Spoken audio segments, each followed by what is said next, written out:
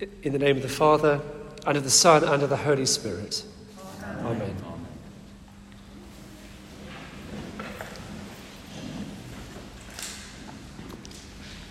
Let me start off by offering greetings and prayers and support from everybody at St Paul's parish on the far side, or the centre of Woking, depending where you're geographically positioned. It's rather nice in a way that when I was appointed rector of St Paul's in 2012, David Hodgson was the area dean then. So he was a key part of the appointment process on the interview panel and welcomed me very warmly to Wokingham when we moved down here from Manchester. So it's rather nice and rather appropriate, I think, that I'm the area dean now and I can offer the same service back to All Saints that I received from David when we first moved here. So I am around for coffee afterwards. I've been promised a very tasty coffee, although I'm not sure, is the machine working?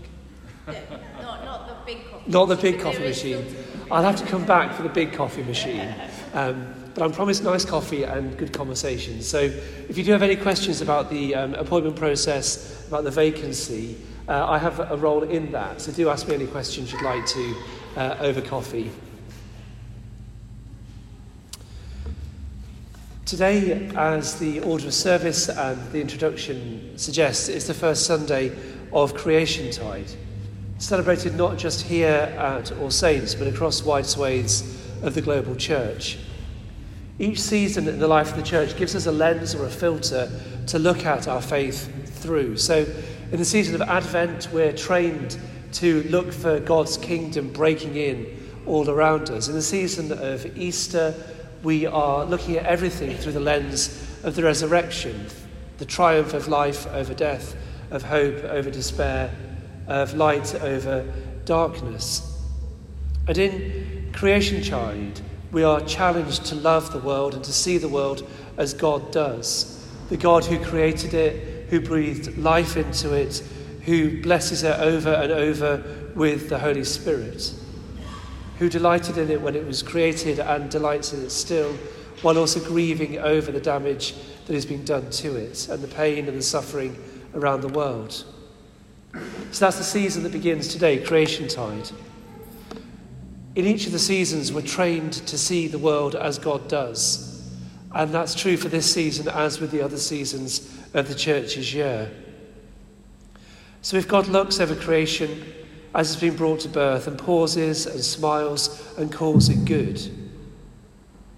Sorry, that was a friendly bit of creation bumping into the microphone rather than me being clumsy for the sake of the recording. If God looks over creation and delights in it, what does it mean for us to do the same today? And how can we live on this earth with the same tenderness that God feels for it and for us? Our footsteps light, our impact shallow, leaving the planet a little bit more balanced and sustainable and better than we entered it. There's really three questions I would come back to through this whole address, questions I hope that will live with you for the week ahead. What would it mean for us to see creation as God does? How can we live on the earth with the same tenderness that God feels for it? And what have you done in the last 12 months differently since the last creationtide as a result of the input you received a year ago? What would it mean for us to see creation as God does? How can we live on the earth with the same tenderness that God feels for it? And how have you lived differently in the last 12 months as a result of creationtide 2022?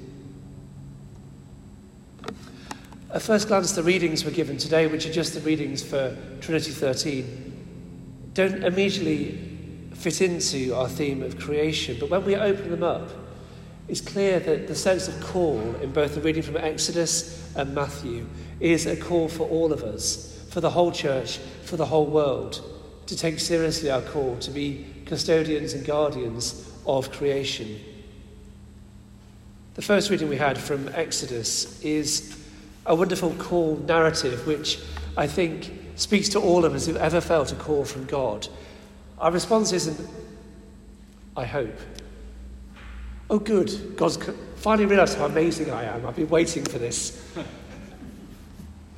I'm just so pleased, God, you finally realised how talented I am and that I'm really the answer to your prayers, God. That isn't mostly where our response starts. Mostly our response starts with, gosh, that's really big. I'm really small. I'm not up to this. I don't have the right skills. I really am kind of feeling slightly overwhelmed and hesitant about this great call you've placed on my life. That's certainly how most of us feel when we're called to something. And it's how Moses feels very clearly in this reading. He's just at work. He's caring for the flocks. He is struck by the fact that this bush is burning but not consumed. So he must have been watching it for a while to realise that the fire is burning but not destroying. And he notices, and then God speaks to him from the bush, and he realises it's on holy ground. And he feels tiny, and he feels insignificant, and he feels overwhelmed by the scale of what God wants him to do. There are only three conversations, I think, 3 points happening in this encounter. The first is that God says, I've heard the cries of my people. The people are crying out to me. I've heard them. I'm responding. That's where this whole conversation starts. God hears his people longing for freedom and justice, for peace and mercy. Then God says, you're standing in holy ground. You're standing in my presence. So remove your sandals, which is, I think, something about saying to Moses, you're staying here for a while. Settle down. It's like getting ready for prayer. It's getting the kneeler out. It's sitting comfortably and centering yourself. You're here for a while. You're meant to be here. Settle. And then, after those two things, God says, I'm sending you. You're the person I'm sending to answer the cries of the people in Egypt. You're the person I'm sending to take this holy ground with you into the conflict I'm sending you to. God calls Moses from his daily life and gives him a great charge. He promises to go with him and strengthen him and gives him the name I Am as a guarantee and a strength. A strength both to Moses and to the people who are receiving him. So there is at the centre of this really remarkable encounter, this conversation between God and Moses, this call that says, I've heard the cry of the people, I'm sending you.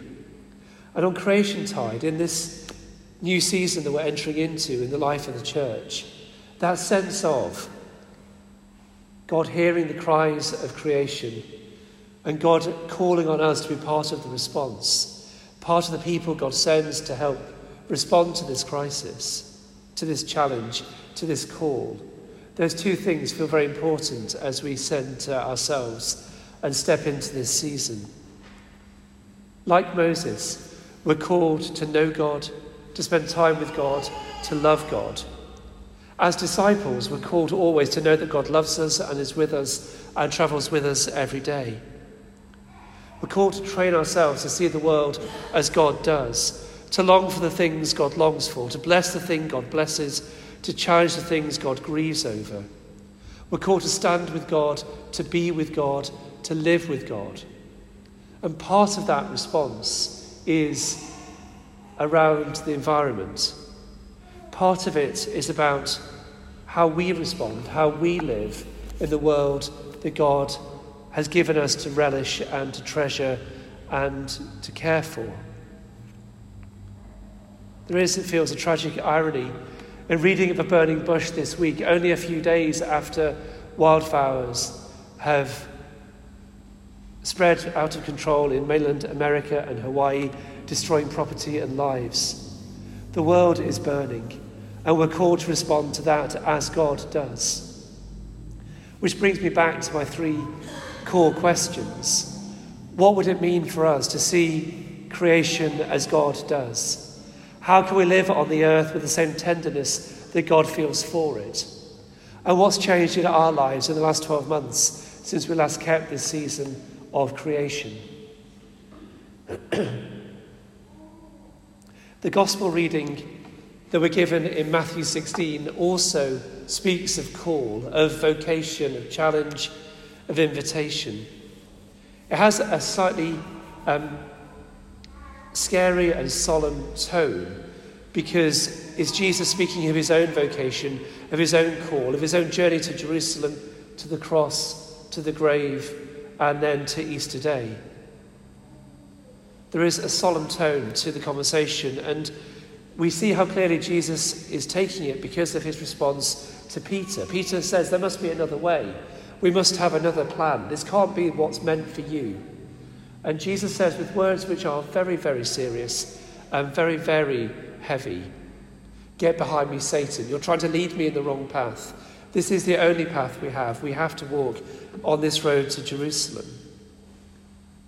And then Jesus goes on to say, you must take up your cross and follow. If you want to be discipled, there is a duty and a weight and a seriousness to what you're doing. You must take up your cross and follow me. Sometimes I think we choose our cross. Sometimes the cross is chosen for us. And sometimes the cross settles on a whole generation and a whole community. I wonder if that is where we are today in this century and place, required to miss out on certain things we've come to see as our right in order to secure a better and brighter future for our planet. If Jesus comes to save the least and the lost and the last, if it's the poorest in the world who are facing the worst consequences of global warming on a daily basis, then it seems clear that creation care is a salvation issue. It seems clear that we cannot have and should not have everything we want because the price that others pay and are paying is too high. I'm not talking about us being crucified. I don't think the challenge is the same that Jesus himself faces at all. But there is a challenge here for each of us to think and engage and make small changes to make a lasting difference about what we eat, about how we travel, about how we get our energy, about daily choices we make in small ways in our daily lives.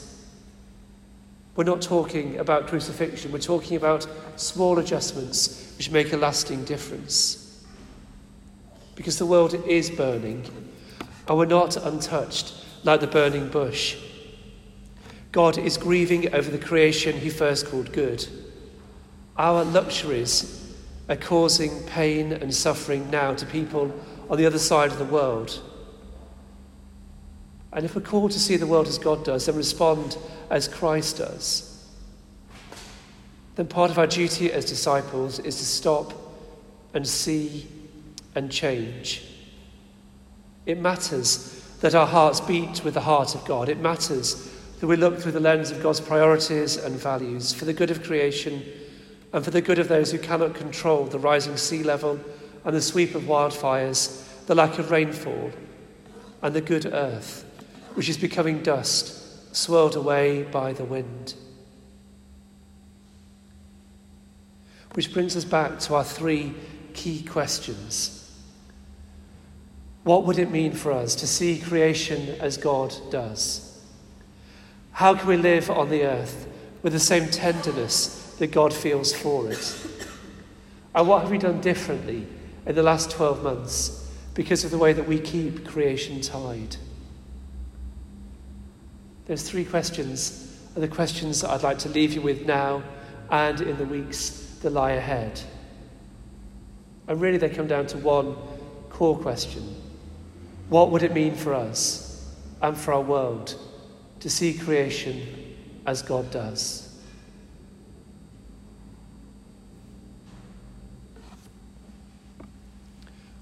What would it mean for us to see creation as God does?